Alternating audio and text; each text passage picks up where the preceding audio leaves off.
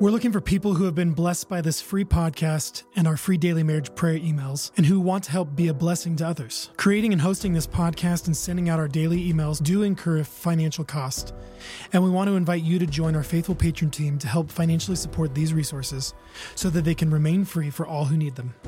Please join our patron team today and become one of the faithful financial supporters who desires to help bless thousands of marriages around the world. Your support will help us pay for the creation, hosting, and promotion of our podcast and daily emails. Thank you, and we hope to see you become a Marriage After God patron.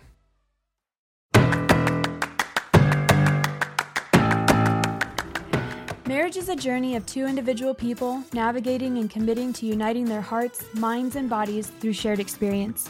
It requires intentionality, pursuit, initiation, endurance, patience, and most of all, it requires unconditional love and amazing grace.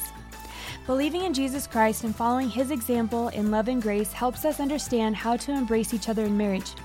May we continuously choose to abide in Him and remain faithful to each other in marriage. The benefit and blessing is extraordinary, and looking in hindsight after years of marriage paints an incredible portrait of true love.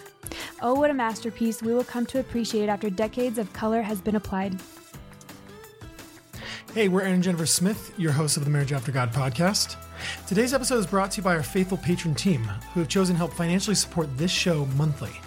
Here's a shout out to some of our most recent patrons: Danetta A, Tishlande V, Craig B, and C. We thank you so much for choosing to partner with us in blessing tens of thousands of couples with free daily prayer emails and this weekly podcast. If you've been blessed by the free Marriage After God content, we'd love to invite you to join our patron team. Please visit marriageaftergod.com/patron. Welcome back to another episode of Marriage After God. We're excited to be here. Welcome back. So we started homeschool this week. I did not start homeschool. You did, though. I graduated a long time ago.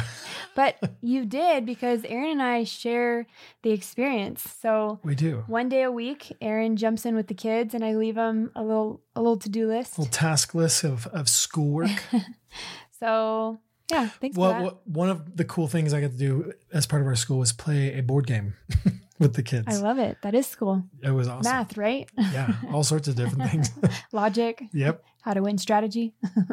I was talking with some girlfriends, and we were talking about how leading up to the start of another school year, there can be this feeling of overwhelm of just, especially when you're homeschool, like, did I choose the right curriculum? And you feel the weight of responsibility with each child and their strengths and weaknesses and struggle and just the rhythm and routine and schedule of everything, trying to figure out. A lot. Yeah. And you're like trying to check all these boxes. And we were just talking about how, like, the moment you actually start, there's this sigh of relief, like this exhale that happens where you're like, okay, now we're in it. And then you just go. Me personally, being someone who loves change, I'm excited that we had a new transition, a new season. New season coming. Yeah. And fall is right around the corner. I'm not excited about that. Do you love change? I do like change. Really? Okay. I think I've slowed down on how much I was going to say, I think I used to like change a lot more, but now with the more older people in our family, change is harder. Now I just want my grass to be green. Just the whole time. Yeah. Well. My actual grass, not my metaphorical grass.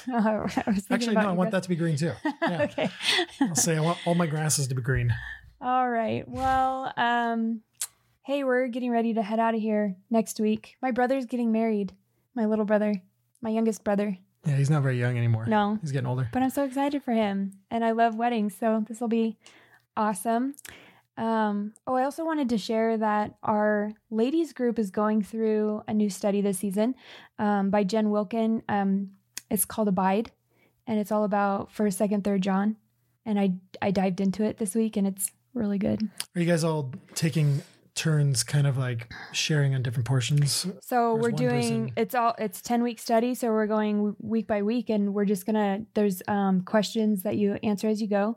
And so as we get together, we're going to share the discussion. Oh, that's cool. Questions and just share what we're learning about. It's going to be awesome. I'm really looking forward to that. My men's group is going through right now is dirt bikes. How to ride motorcycles? Yeah.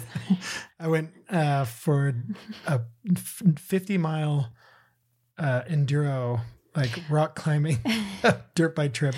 We have a handful of guys that are enthusiasts, and you guys, they're skilled, and they have been in this arena for a while. Yeah, their whole life. And I've done it twice. Okay. So Aaron got home the other day after being gone for, I calculated, 12 hours, 10-ish hours.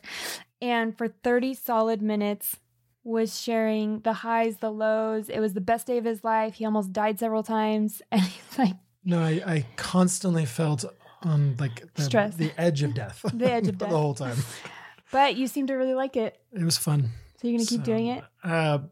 Yes. But I need some time between going out to calm down. My brain and heart recover. So, but that was actually pretty awesome. And it was cool. I went with a lot of guys from church and a little bonding experience. Yeah, I told them, I was like, guys, the only reason I'm not like dead right now is because we prayed before we left. God's keeping me alive right now. Power of prayer. I love it. But it was actually pretty awesome. That's cool. Yeah. I'm glad you got to do that. When I was working on the podcast, making notes for this week's episode, I thought it would be really cool to look at certain relationships in the Bible and kind of draw from them. Like, how can we apply this to marriage, the marriage relationship? See if there's any like insights we can just pluck out. There's so many. I actually started with 15 and had to pull it down to 10. Otherwise, this would be a 2, 3, 4-part series. So disclaimer, we're not necessarily taking each one of these relationships and saying, look how this perfectly applies to... Yeah, no. It's not a marriage teaching. What we're doing is we're just going to take a peek at these relationships and just kind of things that happen in scripture and see if we can extract. I think it'll be interesting to listen to. Yeah. For sure. How does that fit into marriage? Exactly. So please join us on this wild experience of going through scripture. There's a lot of scripture. We introed with marriage is a journey of two individual people navigating and committing to uniting their hearts, minds, and bodies through shared experience. I had this picture of somebody standing still and somebody just bolting, like just running the race, going hard, and in a straight line continuously. Well, eventually the person who's standing still will not be able to see, hear, talk to, or touch that person running because the proximity, the distance, the space between them grows too much, right? They're out of sight. And actually it wouldn't take that much time at all for that to happen. Well, yeah, in your analogy, it wouldn't, you're right. To make those things impossible. In order for a shared experience in life, these two people would need to choose to run together. And at any point, one chooses not to, they lose that contact. Can I add one little piece to your word picture? I'm scared. Yeah, I don't know. No, imagine, you know those exercise bands, those big rubber bands. Oh yeah. So marriage is more like you have the two and there's the band around them. One starts running and the other person's standing still, and the person that's trying to run gets snapped back. being hindered. And the other person's kind of like dragging, but eventually it's going to get so far and then it's going to snap. But like the picture is like if they're running together, they're going to run in tandem. Yeah, they can go anywhere. But if they're trying to run the opposite directions, that's going to happen even quicker, and there's going to be this like strong tension. That's awesome. Until it eventually breaks, and then they were just running freely. Okay, so back to if these two people are running together, the pace may vary from time to time, like, a little stretch of distance, a little stretch of, that you can't touch him anymore, but you can still see him, you can still chat, all of that. All of that running represents togetherness, or like you said, being bound together in that rubber band. The direction, the path you're on. The momentum. Yeah. Regularly running next to each other, in thoughts, in growth, in spirituality, in intimacy, in everything. Okay. In togetherness. Standing still represents an unwillingness, an apathy, or lack of desire to be together. Laziness. Yeah. Not try. Yeah. Okay. So I've heard it put this way. There is no standing still. There's only going backwards.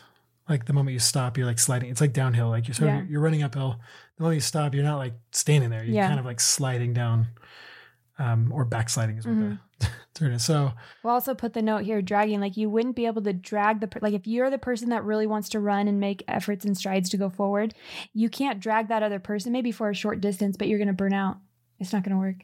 Right. So really the only option is that you have to run together. Yeah. You have to move together in the same direction. You have to run together.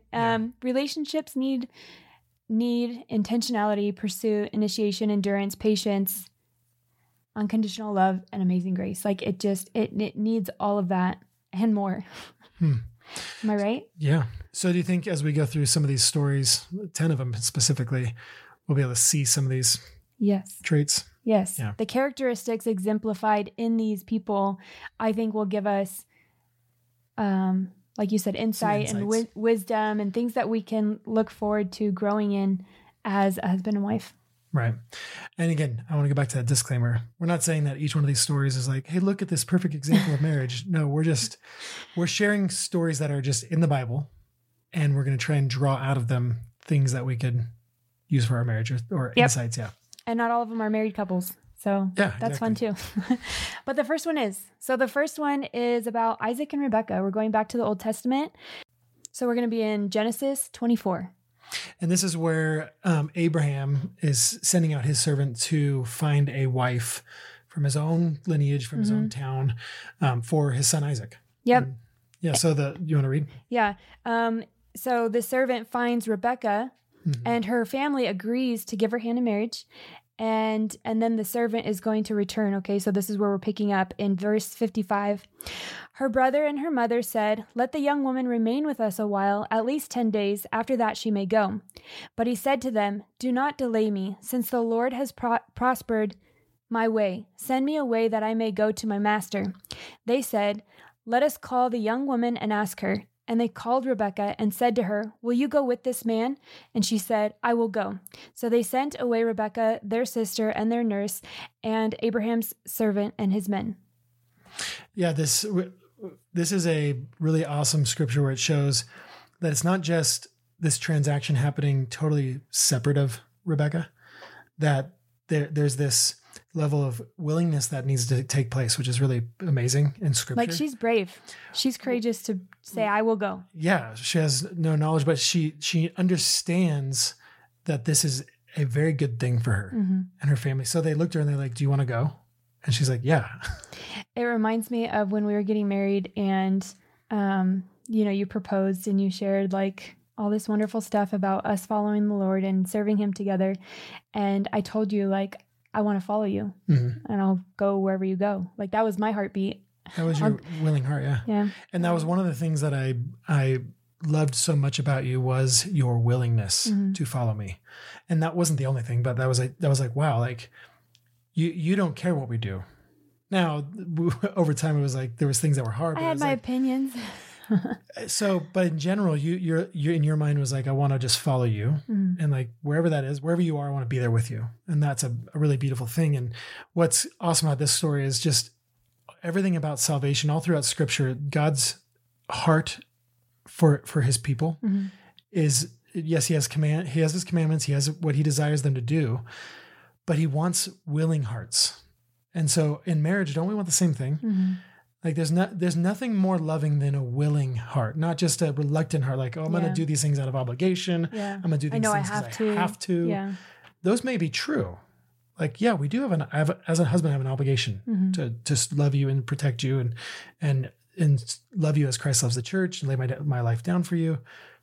But do you want me to do that out of obligation? Or out of a willingness? A willingness. Well, I like what you said, that she knew what would be good for her. Like there's benefit to marriage. There's benefit to all the things that you're mentioning. And so this being motivated by knowing what's good for you. Like I love that picture. And yeah, she shows it. I want to keep reading. Yeah. So continuing on. So Rebekah gets on this camel and she's riding and following the servant. And So we're picking up here in verse 63. Isaac went out to meditate in the field toward evening, and he lifted up his eyes and saw, and behold, there were camels coming. And Rebekah lifted up her eyes, and when she saw Isaac, she dismounted from the camel and said to the servant, "Who is this man walking in the field to meet us?" Okay, I just have to stop right there because if this was a Hallmark movie, like this is the climactic scene with gazes of curiosity and attraction and just everything. Like I just can picture this thing in my mind. You're a hopeless romantic. I know. You see it that way, yeah. Okay.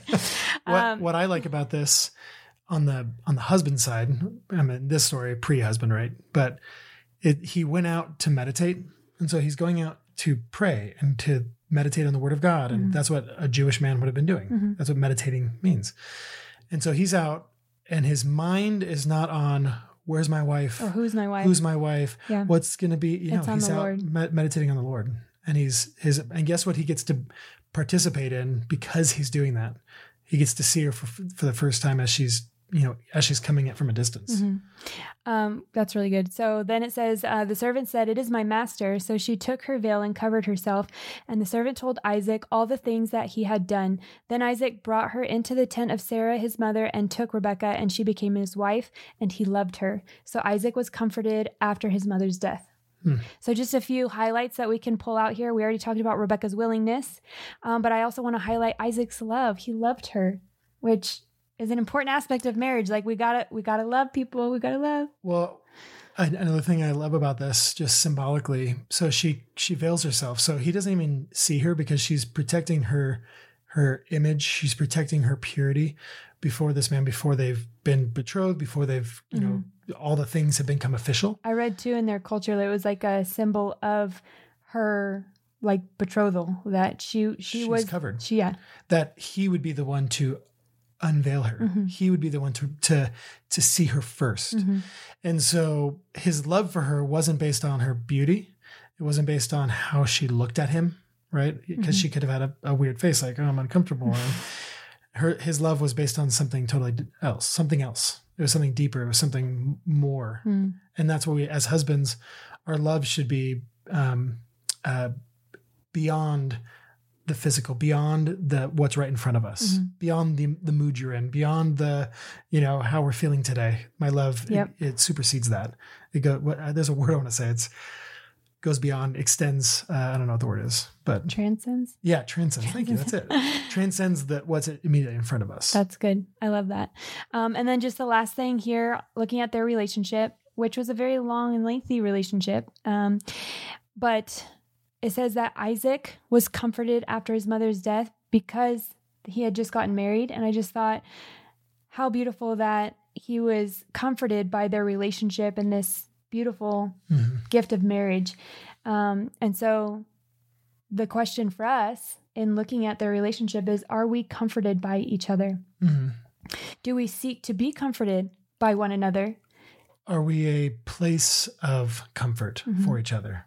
Like when I'm having a hard day or family issues or friend issues or fears, or like, are you a place that I can come to and feel safe and comforted, and I can mourn with you and be held by you, and vice versa, that you would feel the same with me?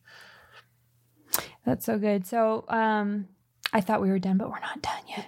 Yeah, this keeps going. A little bit more. Like this. Okay, so in Genesis 26, we're going to jump ahead. It says, so Isaac settled in, is that Gerar? Gerar. Yeah. When the men of the place asked him about his wife, he said, "She's my sister." For he feared to say, "my wife," thinking lest the men of the place should kill me because of Rebekah, because she was attractive in appearance. When he had been there a long time, Abimelech, king of the Philistines, looked out of a window and saw Isaac laughing with Rebekah, his wife. So Abimelech called Isaac and said, "Behold, she is your wife. How then could you say she is my sister?" Isaac said to him, "Because I thought lest I die because of her." I'm laughing reading this because I'm thinking, like, well, first of all, this isn't the first time that we hear of a husband saying she's my sister, because remember, Abraham did that with Sarah. Yeah, he learned it from his dad. Yeah. But so he was scared, but he was caught laughing with Rebekah, and it's such a small little phrase. But it means a lot, because when you think about the intimacy a husband and wife share where they're comfortable with each other, they feel safe with each other, they have those inside jokes or mannerisms that reveal more's under the surface. Like when you can enjoy someone's company and you're laughing with them, it shows the world that you're together. Like it's noticeable. Can I go one step deeper on this? So I think you're right. You're focusing on just like this beautiful intimate moment of a husband and wife, like laughing with each other. Yeah. But the reason Abimelech would know that she was his wife by observing this is because this would have been highly inappropriate for a man to do with any woman that's not his wife or his sister. Any woman. So like you're saying in their culture, in their context. Yeah. So, but again, this level of intimacy where you're having this close, flirtatious, laughy. Yeah. The countenance says it all. Husbands listening, do you have relationships like this with girls that are not your wife? Ooh. Are you like this friendly laughter, like like close, playfulness, playful, intimate friendship style, like that's something that should be reserved for your wife. That's special. Abimelech recognized that Rebecca was Isaac's wife because this engagement, this interaction, it wouldn't have made sense in any other context. But yet, are you having this context where you're like, oh yeah, I have that relationship with my wife, and I have it also with this girl at my gym, and I also have it with this girl at my work, and that's a good point. Yeah, shouldn't be that way. It should be so recognizable that, oh wow, he has a really unique relationship with his wife that he doesn't have with any other woman. It's special. Yeah. So then the other question is like, are you a marriage where you guys are enjoying each other? Does your countenance say it all?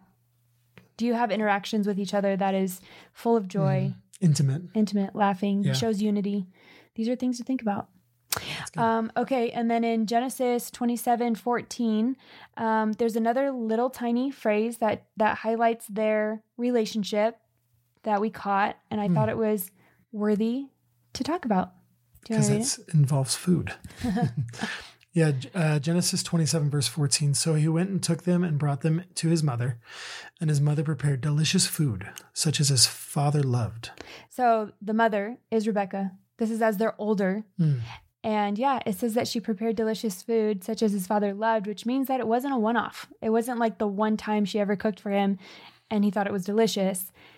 Such as his father loved mean that it happened often, and she used it as a way of blessing her husband. He enjoyed himself. And this could be either something that he's always loved and she now makes it for him because he loves it, or something she makes he loves. But either way, this is a situation where it's like they have this symbiotic, like she has something that she makes for him and that he enjoys. Yeah. And it's a blessing. And she does it because he loves it. And he loves it. I don't know. That's a really cool. Has there ever been anything that I've made, specifically food, that you've enjoyed? Oh, almost all your cooking. Oh, you're sweet. Especially as we gotten older, like early on in our marriage, neither of us knew how to cook anything. And we had lots of funny mistakes, but I think over time, I've tried a handful of times to pick things that I think you would enjoy that I necessarily wouldn't. That we've been pretty creative in our culinary journey endeavors. We've made some really bad things, and we end up scratching, and then we'll jump and get pizza. But I also enjoy those. We like to experiment. Yeah. Anyways, the note here is just that we should be couples who cook for each other.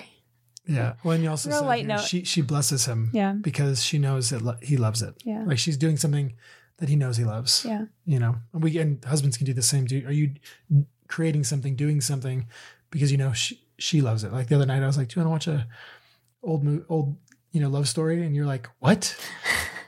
And then you fell asleep. Okay. And I finished the whole thing. But I did it because you love it. Did you really? Yeah. Oh, that's funny. There was a song playing in this morning. It was by Goo Goo Dolls. Oh yeah. And I was like, we just watched this movie.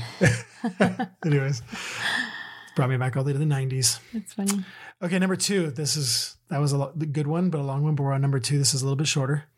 So this is about Jonathan and David. So King David and Jonathan, who is the son of King Saul. Which when they met, he wasn't King David yet. He was just a young man. Anointed king, but he was not king. Yeah. Yes. So King Saul was still king. Jonathan was his son. 1 Samuel 18. As soon as he had finished speaking to Saul, Sorry, I said Saul and then soul. Oh, Speaking to Saul, the soul of Jonathan was knit to the soul of David, and Jonathan loved him as his own soul. And Saul took him that day and would not let him return to his father's house. Then Jonathan made a covenant with David because he loved him as his own soul. And Jonathan stripped himself of the robe that was on him and gave it to David, and his armor, and even his sword, and his bow and his belt. And David went out and was successful wherever Saul sent him, so that Saul set him over the men of war. And this was good in the sight of all the people and also in the sight of Saul's servants. okay. So the obvious big monster character treat here is that these guys loved each other, and they had a deep soul friendship relationship. It says that they were knit together, like their souls were knit together. Yeah, which is, I don't think there's any other relationship in Scripture that talks this way. It reminds me of in Romans 8:38 and 39, it says, "For I am sure that neither death, nor life, nor angels, nor rulers, nor things present, nor things to come, nor powers, nor height, nor depth, nor anything else in all creation will be able to separate us from the love of God in Christ Jesus our Lord." That's a good verse to put to this. Well, it reminds me because it says that they're knit together, and when you think about their friendship, like they were loyal till the end. Yeah, and what I love about this also is there's, especially in marriage, about like roles and order. I mean, the Bible is very clear about order and roles and what God's designed things to look like. And you see something really incredible happening here. This is Jonathan, who is heir to be king by blood. Saul's king. And so Jonathan would be king next. But Jonathan is recognizing something that is so beyond what he should be. He's recognizing that, no, God has chosen David to be king. So he over his loyalty and his blood relation to his dad, to King Saul, he's choosing to, out of love for the true king, David, to take off his garments and his sword and all things that would signify him as royalty, and gives it to David. And so what he's doing is he's putting himself in the proper place out of love, out of submission, out of recognizing what God has done. But he's doing it out of love. Again, going back to that willingness thing. He's not doing it like, oh, this is, I'm fearful. No, he loves David, and he's like, here you go. Well, and as you're describing it, it makes me think that Jonathan saw David as God saw him.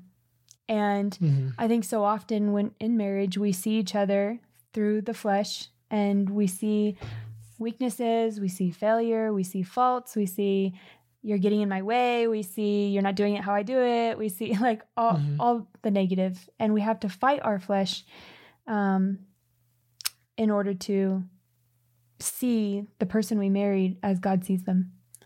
Another aspect to that, by the way, that's really good, is choosing to, when there's situations where we could, in all rights, everything we can see situationally and logistically, like, here's what I deserve. Like in this situation, Jonathan deserved the throne next, but he's not even considering that, which reminds me of the scripture where it says, Jesus, though equal with God, did not count equality with God as something to grasp. He laid down not his godhood, but his pursuit of that. He instead became a servant. And you see Jonathan doing the very same thing to David. And so sometimes in our marriage, one of us could have like, no, I have this right to something.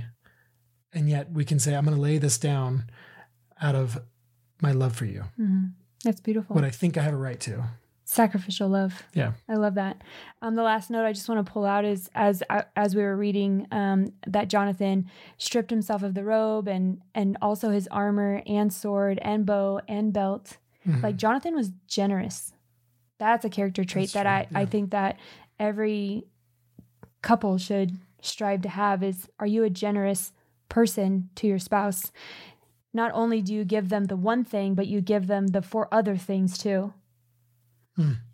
With purpose. Like those were important things that he gave David in order to be equipped to go out, and it ended up helping him fulfill the role of being set over the men of war. And so how are we being generous to our spouse in a way that helps them fulfill their role and purpose that God's given them? One more thing I think about in this idea of Jonathan giving David his, like, what would you, when you would see Jonathan and you would see what he's wearing and his sword and all these things, those would be Jonathan's things. And so are we going out with things on us that are shining at us that represent our spouse? Like when David would go out to war, Jonathan was represented in There David. was something familiar about Jonathan on him somewhere. Well, what David was fighting with was Jonathan's sword. What David was wearing was his armor. What David was... So there's this like connection of, I'm sending you out for with us. bits of me. Yeah. You're sending me out with bits of you. Like we have each other's essence on each Which other. it says they are knit together soul for soul, so it makes sense too. Even down to their insides. That's really good. Everyone listening is probably like, how are they pulling all of this out? Jonathan and David for marriage? It's crazy. Yeah. Well, I do want to make one little note. We don't have to read it, but in 2 Samuel 9, it talks about, because Jonathan passes away. Yeah. But David's love for him never fades. And in fact, he ends up taking care of Jonathan's son. Yeah. And I think it's such a beautiful picture of how we can leave a legacy through our influence and impact in someone's life, especially our spouse's life. When there's that love and that loyalty and that generosity and that I love you till death mentality, incredible things can happen even after that relationship has ended. That's a good one. Why don't you talk about this one? So number 3 would be Ruth and her mother-in-law. This is a really beautiful picture of faithfulness. So just to save on time, we don't have to read the whole thing, but Naomi had 2 sons. They were both married. Both men died, as well as Naomi's husband. And so she was going to head back to Judah as a widow. And she basically tells her 2 daughter-in-laws, go, return to your mother's house. May the Lord deal kindly with you as you have dealt with the dead and with me. And so she's like giving them permission, like, please go. So picking up in Ruth 1, verse 14, it says, then they, the 2 daughter-in-laws, lifted up their voices and wept again. And Orpah kissed her mother-in-law, but Ruth clung to her. So this is after a conversation of her trying to plead with them, like, you go back to where, go be free. My home, you go to your house. And they're saying, no, we want to stay with you. And she's like, I can't provide anything for you. I don't have any more sons for you. Okay, so Ruth clung to her. So just, we're highlighting that word clung to her. We'll come back to it in a minute. And she said, see, your sister-in-law has gone back to her people and to her gods. Return after your sister-in-law. But Ruth said, do not urge me to leave you or to return from following you. For where you go, I will go, and where you lodge, I will lodge. Your people shall be my people, and your God, my God. Where you die, I will die, and there I will be buried. May the Lord do so to me, and more also, if anything but death parts me from you. And when Naomi saw that she was determined to go with her, she said no more. So the 2 of them went on until they came to Bethlehem. And when they came to Bethlehem, the whole town was stirred because of them. Okay, so first of all, we do want to talk about marriage. But first of all, like, this is a relationship between a daughter-in-law and a mother-in-law. And in marriage, we have those extra relationships. Which is pretty unique. Would this be like the only time in history that this has happened? But I think that sometimes in-laws can present challenge or like not every relationship is smooth, and there's a learning curve involved, which is why I'm bringing it up, because I think it's a really beautiful picture of how we can rely on our in-laws and love them and have a relationship with them that matters. Yeah, not necessarily a template, based off this isn't she responded. Yeah, this isn't like a formula, but it's pointing out that this is an important relationship to have, and I just love that Ruth was that way with her, and so we can all look to Ruth's example and say, hey, our in-laws are important, and how can we love them? Yeah, love them well. Yeah. Okay, and so I said we were going to talk about clinging. So Ruth clung to her mother-in-law. So in the relationship of marriage, a husband and wife cling to each other, right? Yep. They cleave their parents and are leave one. their parents and cleave. Oh, sorry. They leave their parents and cleave to each other. And then I love the part where she says, may the Lord do to me and more. Also, if anything but death parts me from you. And I think that Till death do us part. the majority of people, when they are at the altar, say, till death do we part, till death do we part. But how often does that promise come to be fulfilled? I mean, there's well, nowadays a lot less. a lot less. So the question is, do we cling to each other in this way of reliance and security and love and being determined to do so?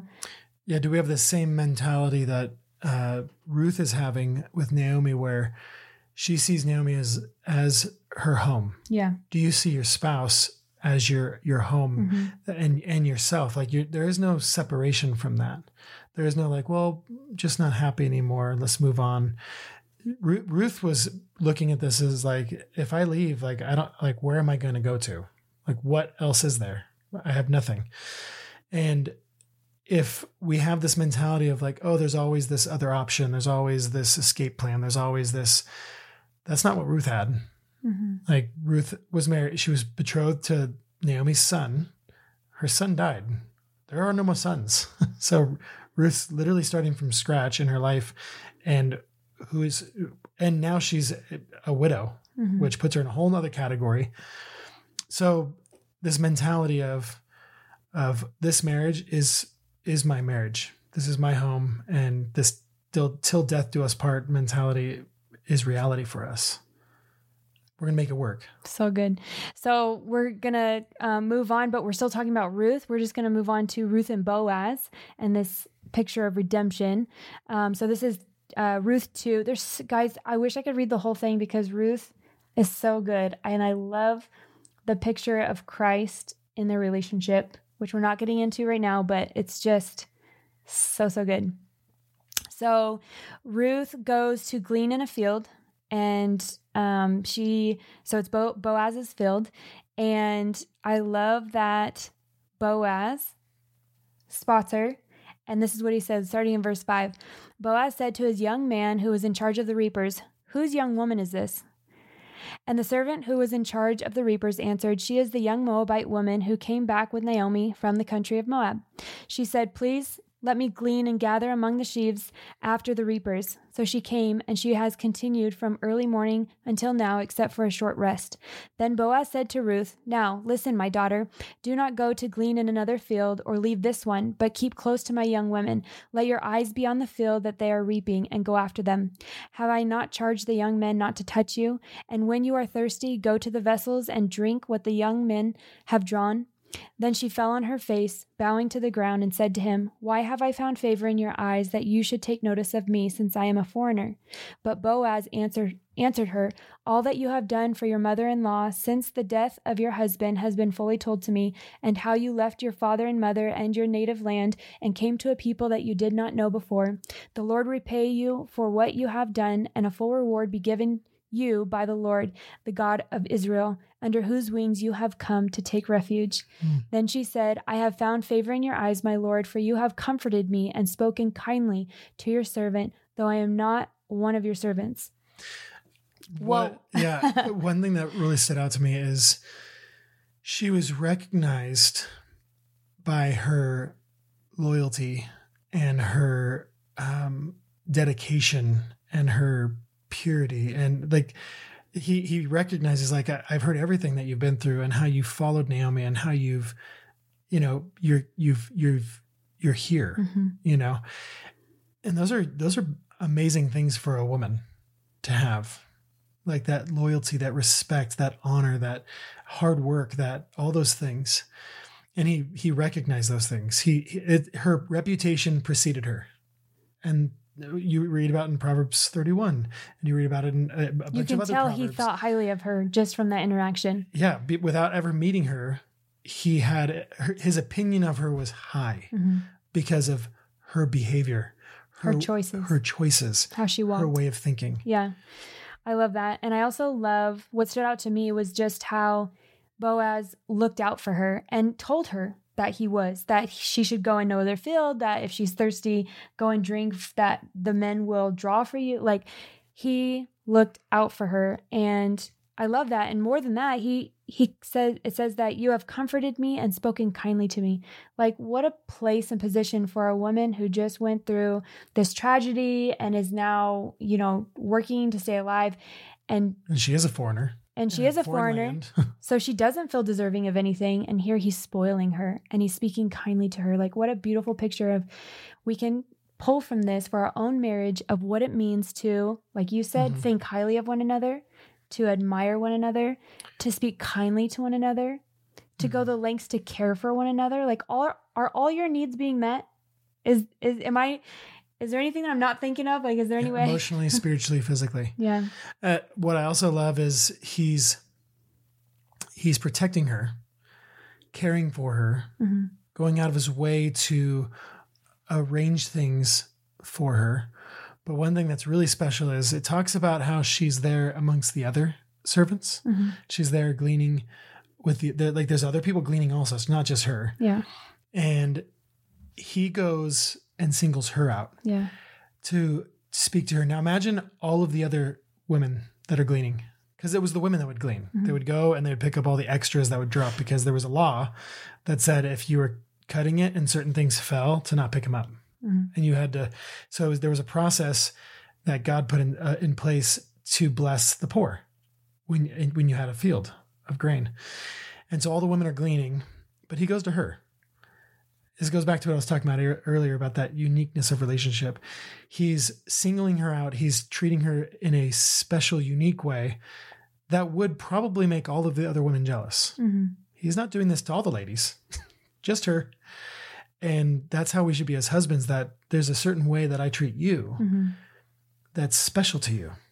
I don't treat everyone that way. I don't go out of my way to treat, some woman over there in a special way.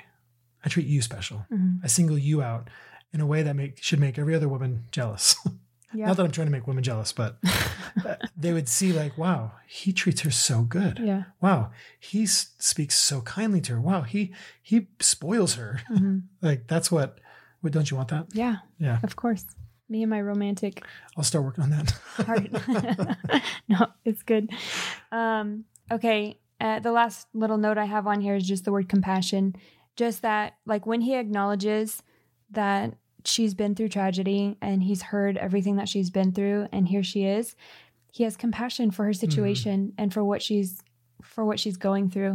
And you can kind of hear that through their interactions. So yeah, pretty cool. I love that story. We should do a whole episode on that story. Did we already? We might have. I might have to look for that. Long time ago, probably. Okay, so here's the thing, you guys. We started out with telling you that we had 10 relationships in the Bible, and we've only gotten through 4. And Aaron, I think we have to break this up into 2 episodes. So we'll do this 5th one, and then next episode you'll get the other 5. Okay, so let's do that. Okay, so number 5 is Daniel and his 3 friends, Shadrach, Meshach, and Abednego. Abednego. Do you know that's not their real names? Yeah, it says in the beginning of Daniel that I don't know their names were changed. These are their Babylonian names, right? Yep. So in Daniel 1, starting in verse 14, it says, so he listened to them in this matter and tested them for... Okay, so sorry, I should probably explain what's happening. So Daniel and these 3 friends are taken from Babylon as young boys. Taken from Israel. Taken to Babylon. And names are changed. And then they're given like their food and their way of culture and things like that. And Daniel basically says, hey, we just want to eat vegetables. We're not going to eat your stuff. And they're like, what? Like, this is crazy. And he even challenges them and said, just test us for 10 days and then see what happens. Yeah, if we look better than the rest of these servants, you'll know we're right. Okay, so this is where we're picking up. And verse 14, it says, so he listened to them in this matter and tested them for 10 days. At the end of the 10 days, it was seen that they were better in appearance and fatter in flesh than all the youths who ate the king's food. Now, this is not an endorsement of a vegetarian fruit nut diet. Well, there is something called the Daniel fast where it explains like... It's a fast, though. To do that. I know. Temporary. Well, but in this situation, it was God showing that they were set apart. Which is really cool. And by the way, I was just making a joke about I know. thing. So what we're going to pull out from this one is that these friends, these relationships, these people who went through something hard of being taken from their homeland and now they're in this new place and new culture, they were tested together. And how often in marriage are we tested together? Like we go through circumstances, we go through challenges, we go through hardships, we go through difficult things. And we get to experience it together. And maybe some last for 10 days. Maybe sometimes it lasts a lot longer. Maybe for some it's just a day or half a day. I don't know. I want to say this test though is on a different level. Not just in our marriage, we do go through things. Like we go through trials and we're tested, right? But they're being tested on something they believe. Mm-hmm. They said, hey, this is what we believe. Test us on it and see if we're wrong. See if our way confident. See if our way of thinking, our way of believing is true. So the question is, are we confident as a couple that we can be tested in an area of what we believe to be true? Yeah, and this actually happens. So just going back to, we say we love each other. Mm-hmm. Well, do we? Do we love each other? That should be something that should be test proven. And we can come out on the other side like, oh yeah, we do love each other. And so when those hard things that come between us, are we going to come out on the other side of it, fatter in flesh and looking better than all the others? Or are we going to look emaciated and, dying? No, we are the things that we believe and say in our marriage, we should be able to be tested on those things. That's good. And come out on the other side looking better. That's good. So I just want to point out that what they were being tested in was a lot different than the culture that they were immersed in when it was taking place. I would imagine that they'd have to support each other through that 10 days and like what they were choosing. But the point is that they were on the same page. Like they collectively said, test us, right? And they did it. We're doing that. There was no wavering. We're doing it. There was no like, are you sure, Daniel? So are you sure you want to do this? So in what Aaron's talking about, are we confident as a couple to be tested in what we believe to be true? Are we, I guess there's another question that says, are we on the same page in that? Okay, so moving on in verse 17, it says, as for these 4 youths, God gave them learning and skill in all literature and wisdom, and Daniel had understanding in all visions and dreams. So the reason that I wanted to highlight this one is because I can imagine them learning together and gaining skill side by side. Yeah. And whatever their day-to-day looked like. They were growing together in knowledge and in these things, in their interactions and what they were doing. Well, how we, in our book, Marriage After God, we talk about the tool belt. Yep. And the Bible says that the Spirit distributes gifts to his people as he sees fit, according to our faith. And it says it in various different ways in the New Testament. But God does this in our marriages. Like individually, we have gifts and talents. Right. Like Daniel got visions and dreams, but the others had all of. But it said all 4 of them were given learning and skill and literature and wisdom. And so though we might have unique attributes, unique giftings, unique dispositions, but we together have a unique calling that God is pouring into us and that God wants to see us use in this culture, in this situation in Babylon, which is a type of the world. We talked about this on Sunday, typology, that this image of Babylon was, they were taken from their home and put in this land that's not their own. That's like the world. We live in this world. And as a couple, God's given us gifts individually and together to be used in Babylon, to be used in this world, to shine. Daniel's, we're going to go, you go on in the rest of this book and Daniel's, interpreting visions and dreams. And then you also see stuff that Shadrach, Meshach, and Abednego are doing to glorify God, to stand out. While everyone's bowing, they're standing. When they're thrown in the furnace, not even smoke touches them. So that's what our marriages are in this world. They're a light. They're a ministry for God. Just like these 4 youths were a ministry in this place, in a hard time, away from their true home. Amen. Yeah. Preach it, Aaron. That was so good. Yeah, you said that to stand out among the rest. And in verse 19, it actually says, and the king spoke with them, and among all of them, none was found like them. None. So You listening, husbands and wives, none is found like you. Don't be trying to be like other people. Don't be, keeping up with the Joneses. Be you. Be what God has, God has you. Build what God's given you. Chase what God's put in front of you. Like, don't worry about in a sense of trying to be like other marriages, other couples. Be like who God's made you to be for him. So good. Something I want to point out with just the three, not necessarily Daniel, and Aaron, you already brought it up, but in when they were in the fiery furnace, Shadrach, Meshach, and Abednego, this is Daniel 3, verse 16 says, "O Nebuchadnezzar, we have no need to answer you in this matter. If this be so, our God whom we serve is able to deliver us from the burning fiery furnace, and he will deliver us out of your hand, O king. But if not, be it known to you, O king, that we will not serve your gods or worship the golden image that you have set up." I just want to point out that these three guys were willing to suffer together for the right thing. For truth. Yeah. They were willing to go there. Like I could imagine that for most people, like that would be a really scary situation. Maybe they were even scared, but they knew what was important. And so if your husband is trying to do the right thing, but it's going to cause pain for the family. Like there's a cost involved.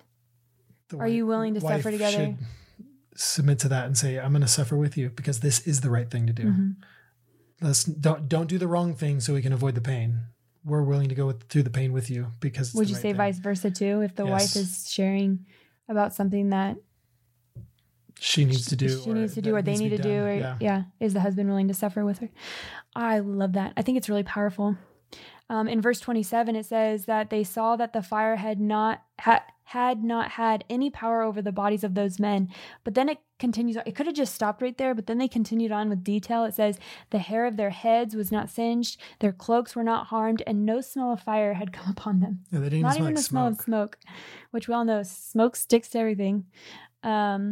Nebuchadnezzar answered and said, "Blessed be the God of Shadrach, Meshach, and Abednego, who has sent his angel and delivered his servants, who trusted in him and set aside the king's command and yielded up their bodies rather than serve and worship any god except their own." Okay, so they trusted God together. They believed together. They suffered together. They came out shining and served God together. And their impact in that time and place was huge. Yeah, it brought glory to God. Because they, no matter what was going to happen, they would not. They yielded up their bodies rather than their allegiance. Yeah, and that's what we need to have in our marriage. That our homes, our cars, our bank accounts, nothing is more important than our allegiance to Christ. Than our worship of him. We're not going to bow down to idols. We're not going to bow down to the world. We're not going to bow down to the systems. We're going to serve him and stand for him, even if it means losing life and money or jobs or food or anything. Nothing's going to change that allegiance. All right, you guys. So as explained, we're going to stop right here and we're going to pick up in part 2 of 10 relationships from the Bible that can inspire our marriage. And the rest of them, I think, are in the New Testament. So that was actually really perfect. Oh, cool. Cool. Okay. So at the end of every episode, we always encourage you guys with a growth spurt. We've been doing this all year. This month, we are going to be focusing on falling for each other all over again. Reimagine that first date or, those first few dates of your relationship when you were dating or marriage and recreate it. Interesting. Do something that has to do with a part of it. I would imagine that's probably going to be hard for some people, especially if they had some incredible first date. Like a travel destination. Yeah, exactly. Yeah.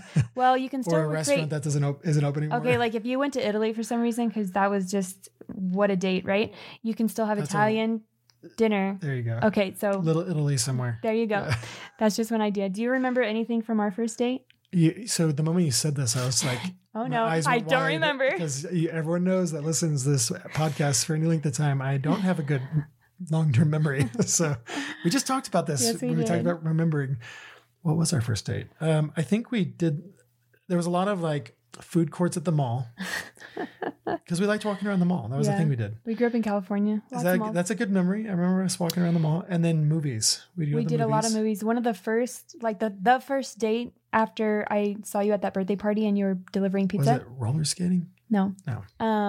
You called me and you invited me to the movies. But first we went to Krispy Kreme and we got donuts. Oh, yeah. Okay. Krispy Kreme donuts. Because it was right by the movie theater.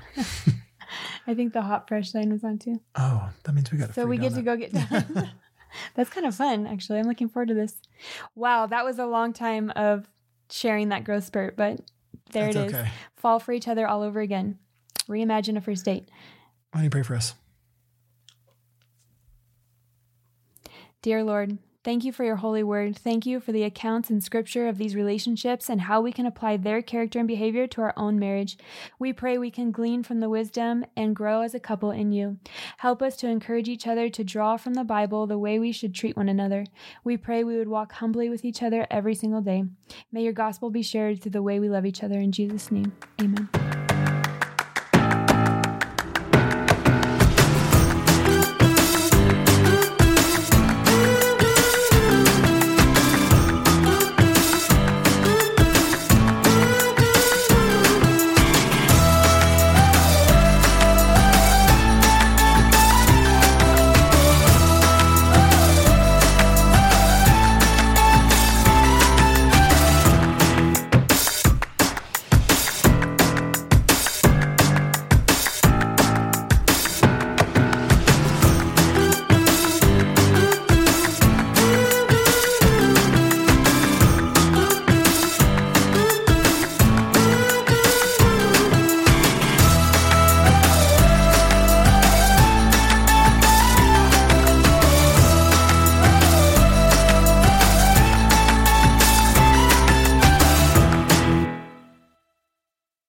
We're looking for people who have been blessed by this free podcast and our free daily marriage prayer emails and who want to help be a blessing to others. Creating and hosting this podcast and sending out our daily emails do incur a financial cost.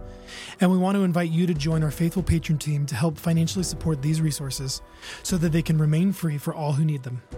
Please join our patron team today and become one of the faithful financial supporters who desires to help bless thousands of marriages around the world. Your support will help us pay for the creation, hosting, and promotion of our podcast and daily emails. Thank you, and we hope to see you become a Marriage After God patron.